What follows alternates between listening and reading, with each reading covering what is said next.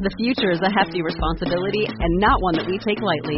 But then taking things lightly has never been what Hefty is about. That's why we've created the Hefty Renew program that turns hard-to-recycle plastics into valuable resources like park benches and building materials. To participate, simply fill up an orange Hefty Renew bag with accepted items, tie it up, and drop it in with your regular recycling. That's it. It's that easy. It's time to rethink recycling with Renew. Particular valued resources may vary by geography. More info available at heftyrenew.com.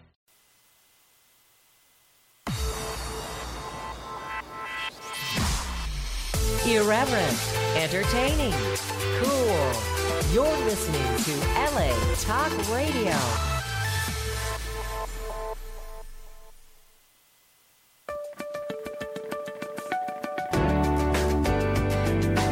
You're listening to All Things Therapy with Lisa Tahir, only on LA Talk Radio.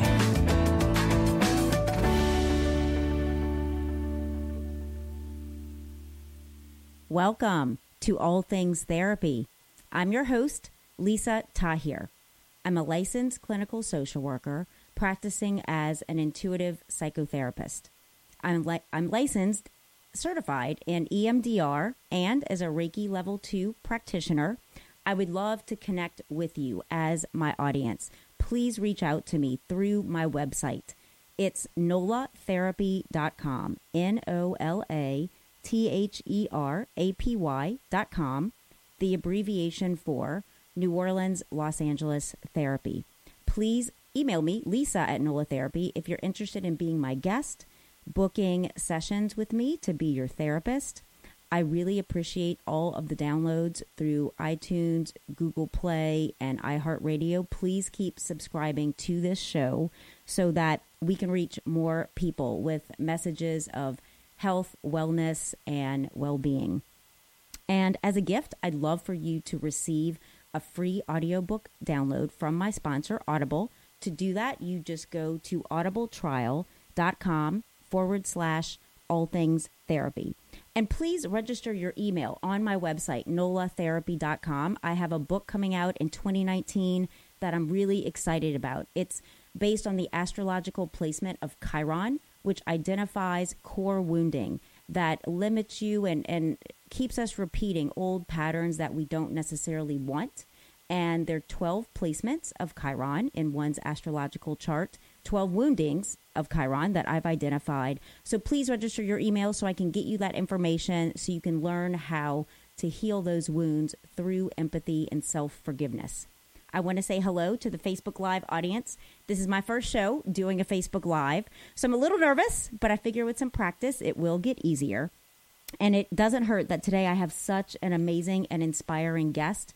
In just moments, we are going to be with Tracy Stein. She is a clinical psychologist, certified in hypnosis. Additionally, she has a master's in public health. She's a PsychologyToday.com expert on integrative medicine. She has been featured in O, the Oprah magazine, has worked for Dr. Oz. She's written for Shape, Bustle, Health Magazine, and Women's Day. She teaches at Teachers College, at Columbia University, and at the Spirituality Mind Body Institute at Columbia University. And today we're discussing this book, if you can see it live. It's The Everything Guide to Integrative Pain Management. And in this book, she combines her expertise in medicine, psychology, spirituality, and intuitive development, along with guided imagery to help people manage pain. Welcome, Tracy. Thank you so much for having me, Lisa. You're welcome. It's such an honor to have you on. I love your work. And I wonder... Oh, thank you. You're welcome. Where do you want to start us with your work and processes? I don't know exactly where I want to start. I mean, I guess just saying a little bit about the core theme of the book, maybe, and of my work over the past many years now, is that it is integrative. And I bring that up because it's a term probably people have heard before, but a lot of times people don't know what it means in regard to healthcare. So I figure I'll start there. Integrative means drawing from the best of a variety of different disciplines or modalities. So with regard to healthcare, whether it's mental health or physical health, That would be conventional things like psychotherapy or medicine, and more complementary things. And that really depends on the person, what they'll pick. But that could be anything from hypnosis to meditation or yoga, acupuncture, and things that fall under that complementary medicine umbrella. I think also at the core of my work and integrative approaches is that they are integrated. And so I emphasize a team approach. I think that's really the future of healthcare in general, because I think it puts the patient at the center of that very important wheel, and everything else becomes a really important spoke. Every other member of the team helps to support the integrity of that wheel. You know, as I thought about this topic of pain management, and just in my experience as a practitioner working with people who are in pain, just there's a lot of doctors that don't want to touch this topic. Even my father's an anesthesiologist and retired and now, but some of his colleagues did pain management additionally. And my dad for sure was one of those doctors that didn't want to even venture into that realm because of all the liability. And I think that even people in pain get have like a negative association or connotation with, you know, they just want to get drugs instead of really being in some kind of pain that's legitimate. So I wonder how you've encountered this in your practice and how you've handled it and kind of spoken in the community about it. So, you know, pain is one of those things that even though it falls under the broad heading of medical illness, there are so many conditions that can generate chronic pain, including pain conditions where we really don't know why people have them, or we can't find evidence on imaging. And in most cases, you can't just give somebody a blood test or an X-ray and say, you know, exactly why they're in pain. And that's frustrating both for patients and for providers. And so it's understandable, I think, why a lot of providers are uncomfortable working with chronic pain. I think the bigger issue is so many of them aren't trained to do so. We're really still learning so much about pain. But if we don't see pain as a separate discipline, we're really missing a lot of both the technology that may be helpful and what the limits are of that technology, but also the experience of the patient. I think one of the biggest challenges pain patients face is that they often look completely fine or even really good. And so everyone from family members who otherwise might mean well will say, hey, you know, you've had a successful surgery. It's been all this time. How come you're still having pain? And there's kind of this implication that the person is either making it up or not willing to kind of pick themselves up by their bootstraps. And providers can be that way too. And because providers are people, when they feel that they have exhausted everything that they know to treat something, they can really be, you know, skeptical of the patient. And I think a lot of patients are wary of being perceived as drug-seeking or, again, making things up when honestly, they really are in pain the vast majority of the time. Just because we don't have the technology to help them as well or understand it fully doesn't mean that their experience is invalid. So I think that's something that I've encountered again and again when patients have told me, you know, some of the things that are most challenging for them or what they think the problems are with the system. You know, Dr. Stein, what you're saying is reminding me of, in your book, it was such a great reminder. Somehow it just was like, oh, yes, of course that's the case. That pain, actually, regardless of where we feel it in our physical body, it originates in the brain. And so yes, that's part of why it's hard to, you know, see in X-rays or whatever medical technologies that are available to actually see the pain in the body, because it does come from the brain. And that was like a big aha moment. So it is such a specialization that I think, you know, some practitioners don't know enough about. And I think often when we don't know what is going on, it's just kind of like, oh, you know, just, you know, we become kind of flabbergasted and like, well, that's your problem, you know, to the person in pain, which I think complicates their experience of being in discomfort, which erodes their sense of well-being, their ability to be a productive employee, partner, friend, parent. So can you talk to us about some of the ways that pain really infiltrates a person's lives and causes problems? Oh, yeah. And again, because people look fine so often, it's really hard for people around them, even who mean well, to understand how far-reaching pain can be in terms of how it affects other areas of somebody's life besides just physical functioning. Most people can imagine that if there's a jackhammer outside their window, it's really irritating. And if you had to do other things like concentrate or get work done or just wanted to relax, it would feel really annoying. But most people cannot imagine a jackhammer that is outside of their window that's going on for months and months and months and years, and feeling unable to leave the area or get any sort of peace from this bothersome, distressing thing. And that's what it is really like to have chronic pain for most people. And so you'll see people who have problems completing work or schoolwork, their relationships suffer. We know that people in chronic pain tend to have higher rates of anxiety and depression, and it makes perfect sense, right? Yes. But the thing is, we also know from the research that anxiety and depression make pain severity worse and decrease coping. Even just doing things like parenting your child can be really difficult when you are in pain. And so, all of the things that we expect people to do normally become much, much harder, and self-care becomes much harder on top of that. And unfortunately, self-care is even more important when you have a pain condition Absolutely. than it is anyway, normally, and it's important to begin with. So the effects of pain are really far-reaching and make everything feel more difficult. I'm curious as to how you started in this field, Dr. Stein, with pain and management, and then incorporating mind, body, and spiritual techniques to treat it. So, for me, my interest in mind, body, and kind of integrative health goes back a really long time. It goes back into my own childhood, probably when, I was a very sickly child, and I came from a family with a lot of people with a lot of serious medical illness.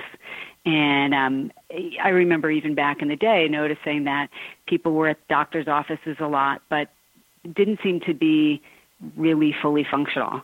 They still had a lot of symptoms. And granted, this is years ago, that the medicine and technology we have now is certainly better. But so I've always had this interest and this curiosity, about what things we could do on our own to make us feel better in body and mind and spirit. And, I got a master's degree in public health. I've always been interested in health on a population level. And then later on, I decided to do this PhD in clinical psychology because I wanted to be able to work more specifically with individuals. But throughout my training, I worked in pediatric oncology settings and cardiac surgery settings and general oncology settings. And so, I'd been around medical illness not only on a personal level but professionally. And then when I decided to do a fellowship, I did a fellowship in pain psychology, which is really just a more specific subset of health psychology. But I saw how powerful mind-body techniques could be. And one of the nice things about them is that, you don't have the side effects you have from drugs, devices, or surgeries. Those things are important, but there are specific costs associated with them that we don't see with things like meditation and guided imagery and hypnosis, or encouraging people to be more physically active, or encouraging them to adopt an anti-inflammatory diet, or encouraging them to find sources of personal meaning in their lives. And so that was really important to me. It just seemed to be the right fit. And so I've stayed with that. I think we're in sync because as you were speaking, the thought that kept popping up in my mind was to ask you more about the role of hypnosis, since you're certified as a clinical hypnotist, and that's not something I know a lot about. I think there's misconceptions. At some point in my career, I thought being hypnotized is made to do things that you don't want to do, and I've since learned that's not at all what hypnosis is. So can you talk to us about the role of hypnosis in treating chronic pain? Yeah, I'd love to. It's actually, hypnosis is one of my favorite tools in my professional toolbox. It's something that I use myself it's something that has a good evidence base for its use in a variety of things, not just chronic pain, but hypnosis actually has a lot of research data supporting its use in chronic pain, which is terrific. So I'm glad you mentioned the misconceptions, because many people believe that hypnosis means, controlling somebody or making them do something against their will, or only weak-minded people can benefit from hypnosis, or that it's not real. And none of these things are true.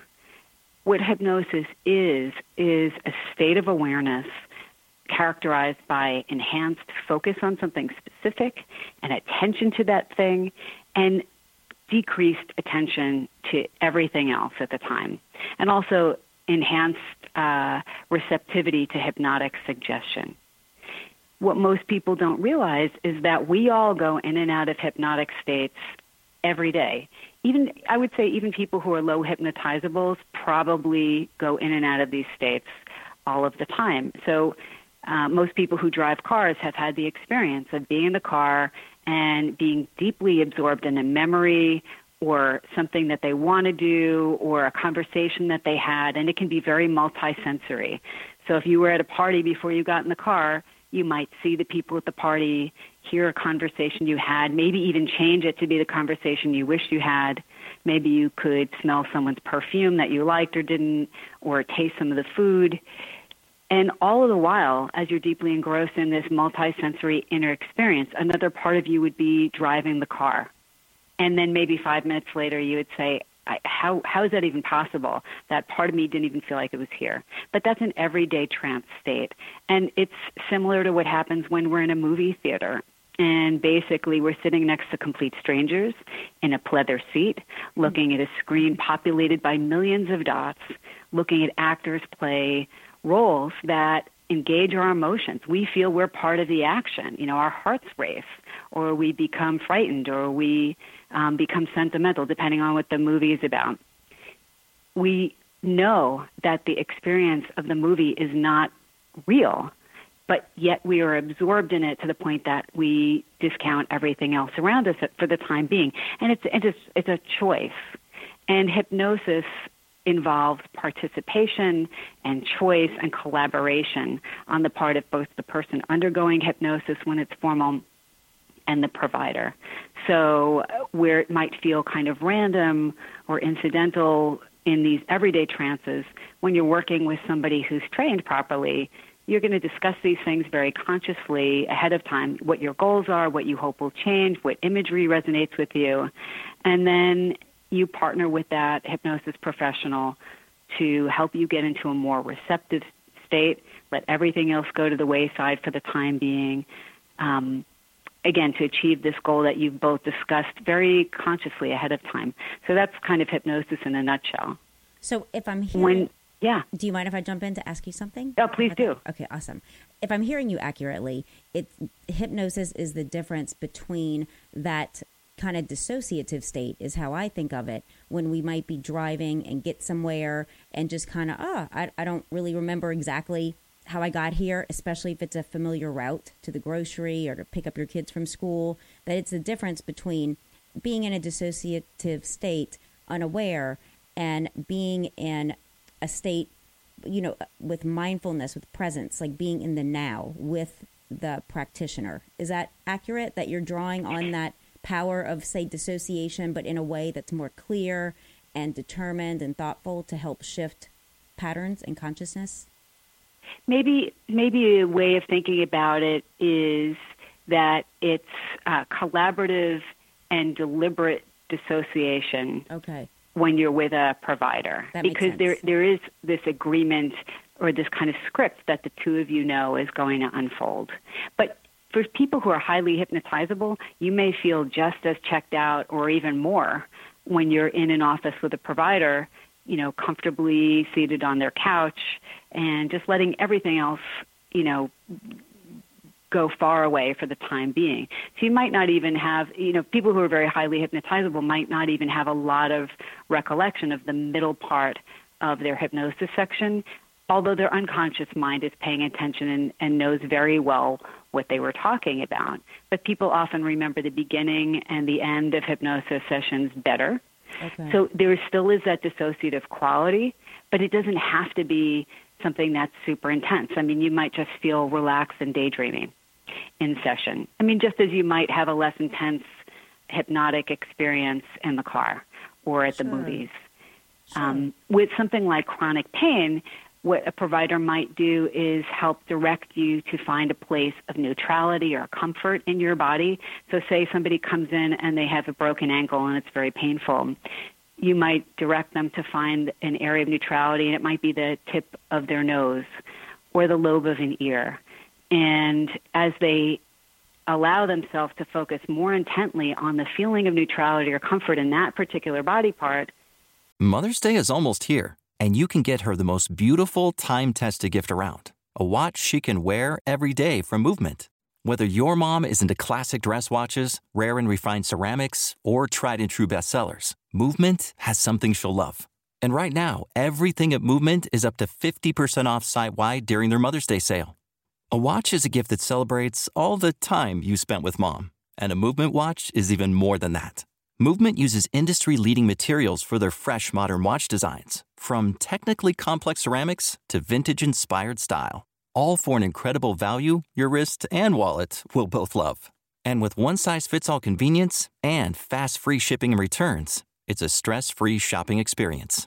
Save big on the best Mother's Day gift ever with Movement. Get up to 50% off site-wide during their Mother's Day sale at MVMT.com. Again, that's up to 50% off at MVMT.com. The future is a hefty responsibility and not one that we take lightly. But then taking things lightly has never been what Hefty is about. That's why we've created the Hefty Renew program that turns hard-to-recycle plastics into valuable resources like park benches and building materials. To participate, simply fill up an orange Hefty Renew bag with accepted items, tie it up, and drop it in with your regular recycling. That's it. It's that easy. It's time to rethink recycling with Renew. Particular valued resources may vary by geography. More info available at heftyrenew.com. The ankle pain may kind of feel very far away or be diminished, or there might be times when they're not even conscious of it at all. And using somebody's own internal imagery, you can help direct them to visualize or experience that place of neutrality or comfort in a very multisensory way. Maybe it's a color or a shape or a texture, and bring it to the rest of the body, including the part that's been uncomfortable. And that, it sounds so simple, but it can be very effective. And you can also help people change how distressing the pain feels, change their perspective so that they can be curious rather than alarmed by it, because a lot of times people become very anxious in the face of pain. Yeah. So there's actually a lot you can do with something like pain. And again, the research shows that hypnosis is effective as a pain management tool. And so then from that space that's created in the session with a practitioner, can the participant then use that outside of the session in their daily lives to help manage pain as they experience it? That is such a great and important question. I'm so glad you asked, because absolutely. Okay. And really all hypnosis is self-hypnosis, right? Because the person has to have some level of agreement to even get into that hypnotic state for the most part. At-home practice is really helpful for hypnosis, just like if you see a personal trainer at the gym, you're going to want to be exercising outside of those personal training sessions as well. You're going to develop that muscle, that strength, and that coordination over time in the same way with hypnosis, just as you would, again, if you were training something physically. So people can do that through, they can tape record their or record their sessions on their phones and listen to them at home, or they can learn self-hypnotic techniques to get into a more relaxed and comfortable state and use their own imagery. They can use audio programs that they download from iTunes or somewhere else. So absolutely, it's important to do it on your own as well. And then you offer guided imagery tools, correct? Don't you have a program available? I do. I actually have 11 different audio programs on a variety of topics, and they're available in all the places you would normally find audio programs like iTunes and Amazon, et cetera. But, I like them, and I do them because I think they're helpful. And what I will tell people is, go listen to a sample. It doesn't cost you anything. If there's someone else whose work resonates with you more, great. Use that. Use the thing you're more likely to use because you enjoy it. But yes, I do have audio programs. Thank you for asking. Yes. So again, as you're speaking, I'm curious about when you're working with someone in managing their pain. Is it a kind of self-reported scale? What are the outcome measurements for how are these techniques and treatments working versus not working? How do you measure that with someone to know that they're feeling better and getting better? Yeah, so in session, I will ask somebody, often using a numerical rating scale. So people are probably used to their providers saying, on a scale of 0 to 10, with 0 being no pain and 10 being the worst you've ever experienced. Yes. Where is your pain now? And I may do that at the beginning of a session, and then if we do something like hypnosis or biofeedback or mindfulness meditation, I'll ask them again later in the session, where now on that same scale are you noticing your symptoms? And that works for other things too, like nausea or anxiety, depression. I mean, you can use that same assessment for other things. We'll also notice over time, too, is the person more ambulatory? Are they able to engage in activities that are important to them more than they were previously? Has their medication use changed in some way to reflect that they're feeling better? And so there are lots of different ways we can assess whether something's helpful, and including also just saying, how did that feel? This is something that you feel is helpful to you. Okay, that makes perfect sense. Dr. Stein, we're going to do a quick 1-minute break to my sponsors, and I'll be right back with you. Indeed, listening is the new reading. With Audible, you can listen to an unlimited amount of books at home, in your car, at the gym, anywhere on the go. With over 180,000 audiobooks to choose from. For you, the listener of All Things Therapy, Audible is offering you a free audiobook download and a month-long subscription for you to try them out. Visit audibletrial.com/All Things Therapy now and enjoy. Do you want to help yourself and friends find a purpose in life? Then you are in the right place and be a part of the crowdfunding campaign of patreon.com/All Things Therapy with Lisa Tahir as she initiates a one-on interaction with inspiring authors, healing experts, and spiritual directors. Join the League of Heroes of this generation by contributing your quota between $1 up to $100 per month at patreon.com/All Things Therapy. And let's make the world free of suicide, poverty, depression, and in all, make the world a better place for everyone. Welcome back. I am with Dr. Tracy Stein discussing her book, The Everything Guide to Integrative Pain Management. Dr. Stein, I have a question for you again that came up during the break. So a statistic that you offer us in your book is talking about over 100 million Americans suffer from a chronic pain condition. And is this typical as far as other countries, other parts of the world, or do we have a higher amount of pain? And if so, why do you think? That's a great question, and I'm not exactly sure. Okay. I can tell you that worldwide, the estimate is that about 1.5 billion people have a chronic pain condition. So, I mean, certainly chronic pain is prevalent, and it's prevalent throughout the world. Okay. Wow. So what you're doing is really important. Yeah, it's a lot of people. So what do you think is important next to discuss with our listening audience?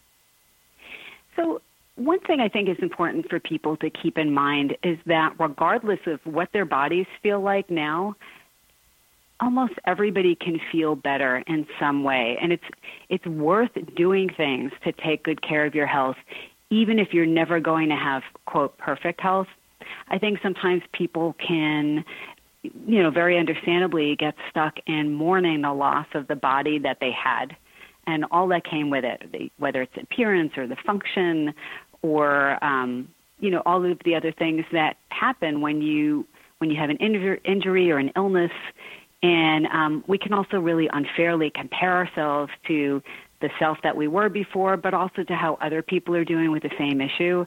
And it's very natural to do so, but it's just important to be able to step back and just focus on the now. And that's where something like mindfulness can be really helpful. Yes. Training the mind to help you be in the present moment with, whatever it is, without feeling you have to judge it or push it away or cling to it, because it's the only moment we ever have. And the now is where all change takes place. And in this moment, in the now, people need to remember that they are worth taking good care of. And it's not about doing it in a way that's perfect, because there's no such thing. And it's not about comparing yourself again to how anyone else is doing it. And wherever you are in the journey now, your journey will be different tomorrow and the next day and the next day. And the only thing you really need to worry about is this moment. And I don't even mean worry about, but focus on. I think what you just said was so important as far as that piece around comparison.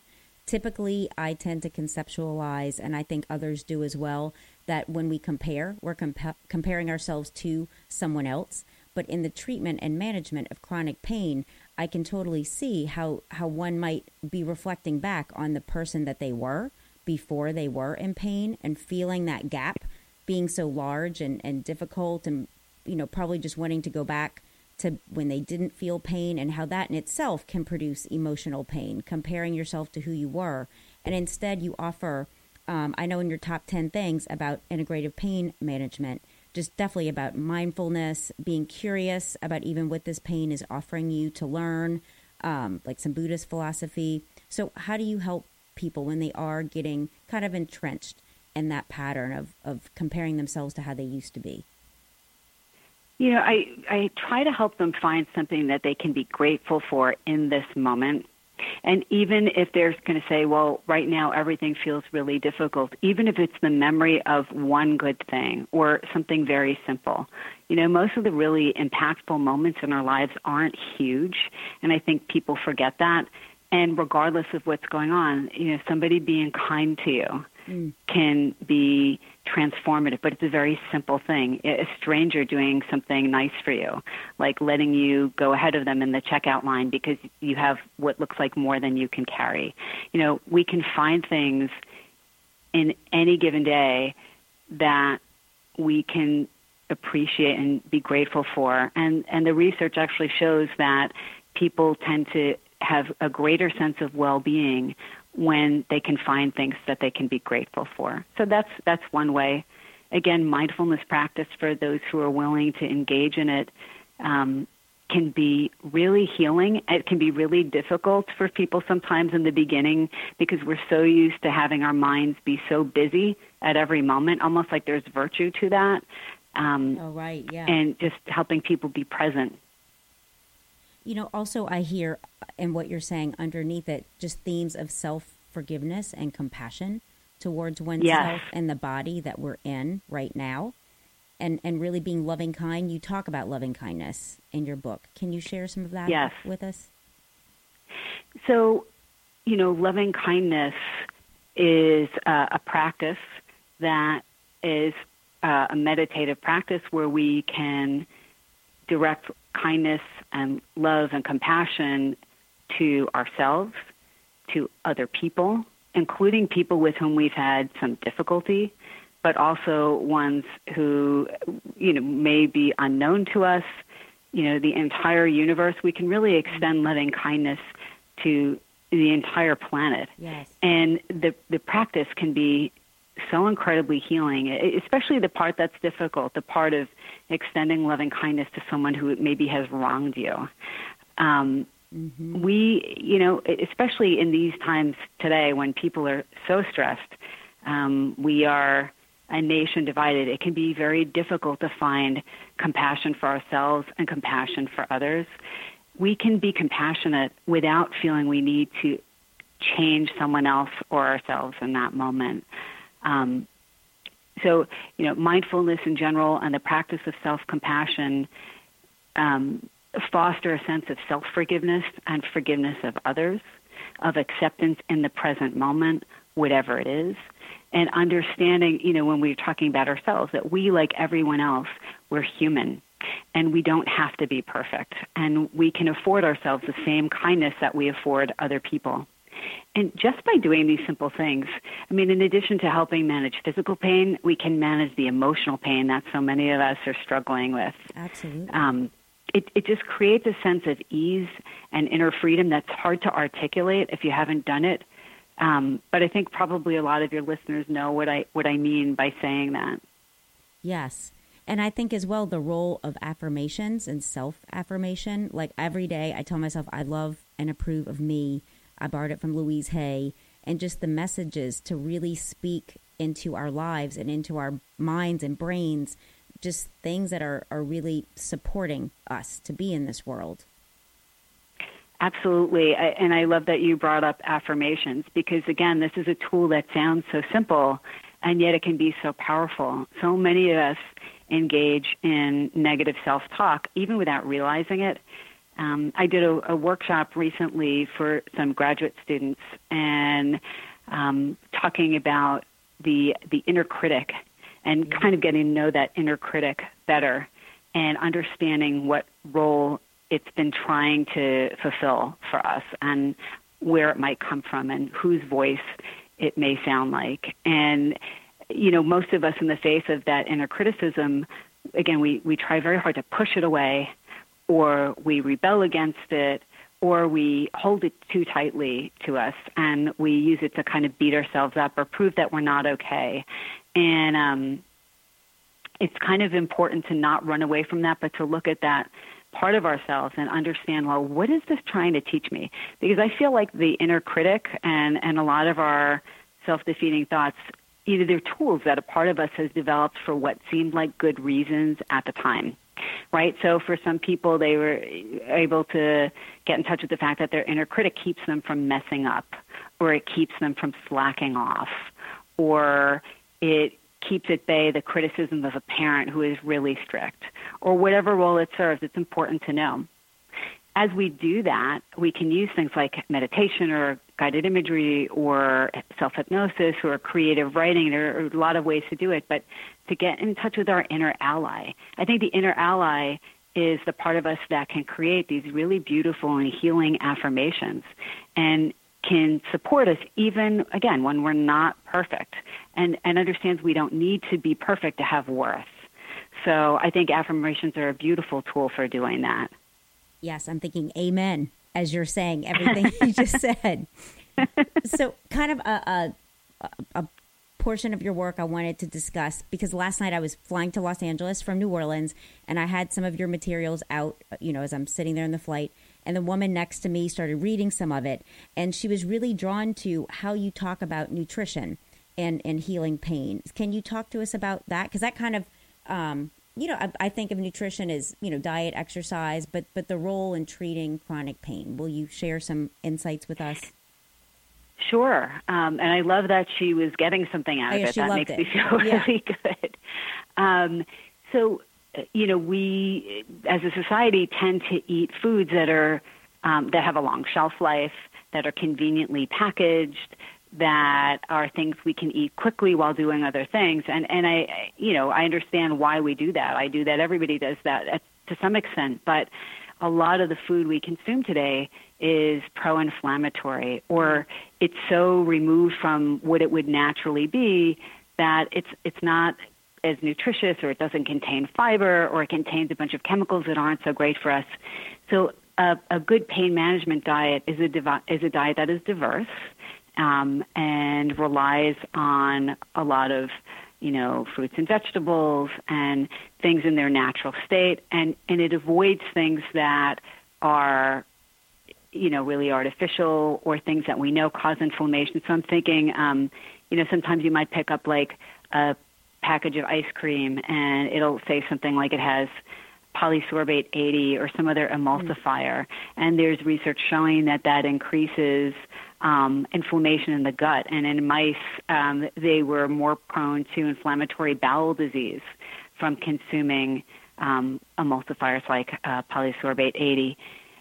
So, in general, we really haven't evolved to eat a highly chemically laden diet. Yes. And so the diet that is healthful and healthful for us in general is also usually better for chronic pain. Now, that said, for certain chronic pain conditions, you're going to want to adjust your diet even further.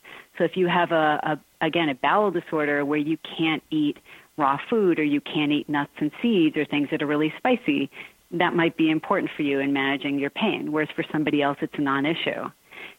If you have chronic bladder pain, you may avoid, again, things that are very spicy, but also things that are carbonated or really acidic, high vitamin C supplements or foods.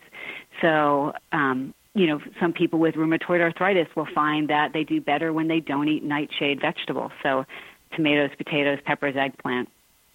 But each individual will be well served by paying attention to how they feel when they eat certain things versus when they don't.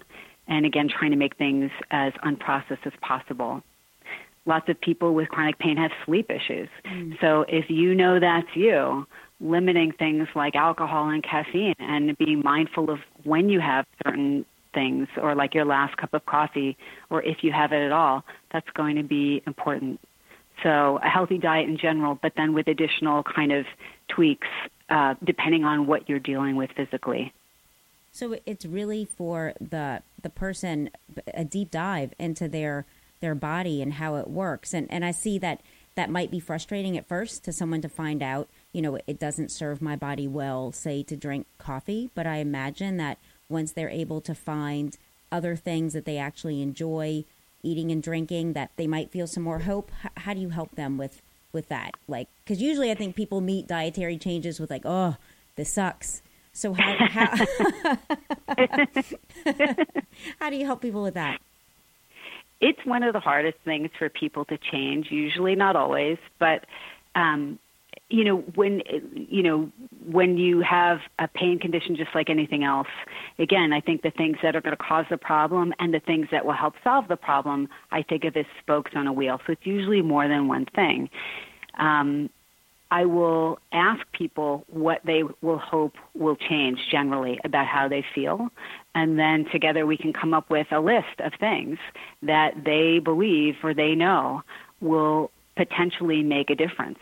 And the more of those things they're willing to do, the greater the difference, that they might experience. But sometimes they're just not willing to start with that, and they might be able to or willing to start with something else. And so if you get somebody to sign on to start with something that they're open to doing, yes, once they see success with that, I think they can be more amenable to doing the other things. Yeah. But with diet, just like with anything, maybe they will think of 20 things they want to change about their diets. If they start with one, that's huge. Absolutely. Start with one and stick with one. And find a way to deal with the part of you, the percentage of you that is willing, and enlist that part to help you when the part of you that is frightened or anxious or resentful or otherwise resistant says, why should I have to do this? Other people don't. And I imagine as the individual starts to feel better, that's self-reinforcing to keep up that new habit, and then maybe add a second, dietary change to keep building on the first. Absolutely. And enlisting support, too. For some people, having other people in their lives who are willing to commit to this change, even if they don't, quote, have to, that can be helpful. I think it's really hard for people to make changes when everybody else in the house is still eating the thing that is very emotionally comforting to this person, and the person's supposed to just not have it. It's kind of like when you have a relative who's newly diagnosed as diabetic. If everybody else is still eating candy and there are bags of it in the house, and that's a trigger food for this person, it is really, really hard for that person to make change. So getting other people on board and willing to partner with you, I think, can make a big difference too. Yes. So the last kind of area before we are done with our show today that I found super interesting about you in your work, and I think makes you very unique, is the role of our intuition and how you're an intuitive and how you employ those methods and processes in helping people to heal. Can you talk to us about that? Sure. So, I more recently outed myself about that in a more public way, but it's been a part of my life, I'm going to say since childhood. And over the last 20 years or so, I've spent more time trying to more formally develop my intuition and be better able to recognize what really is intuitive guidance.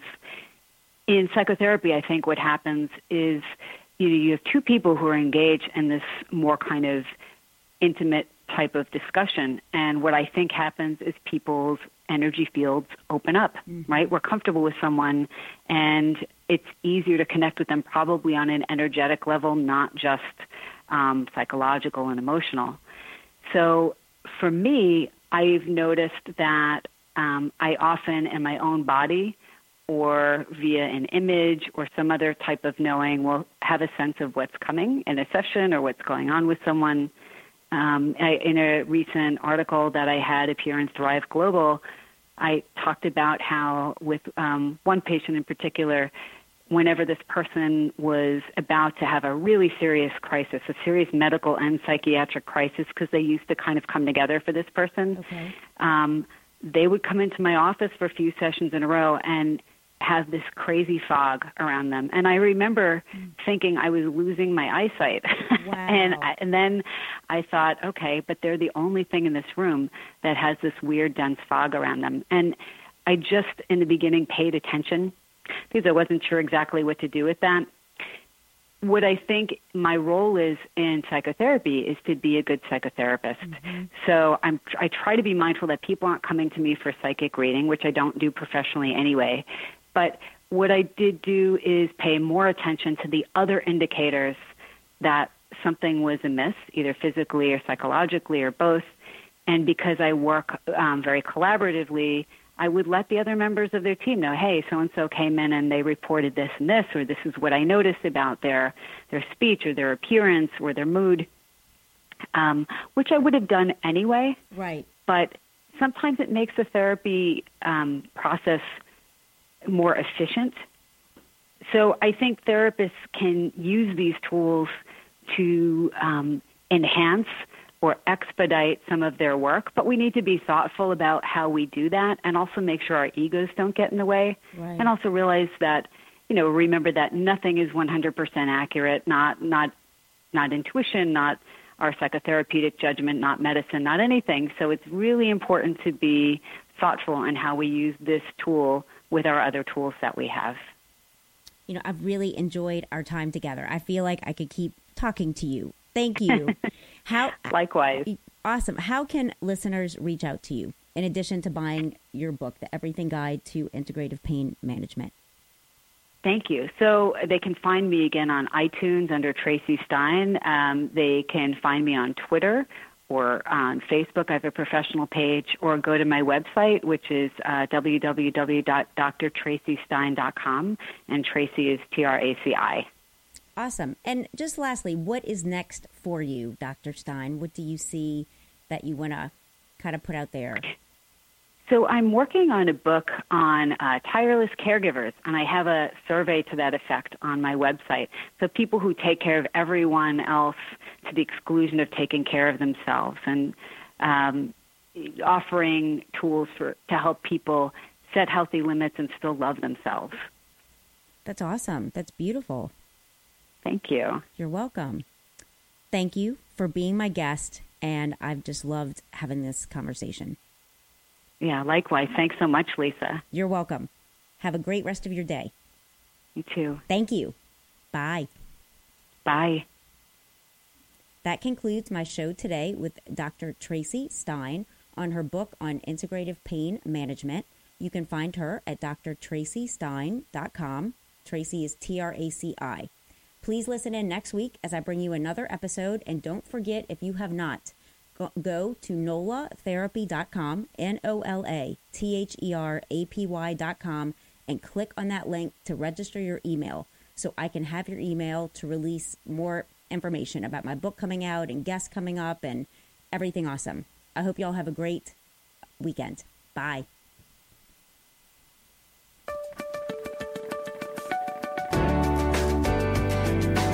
You're listening to All Things Therapy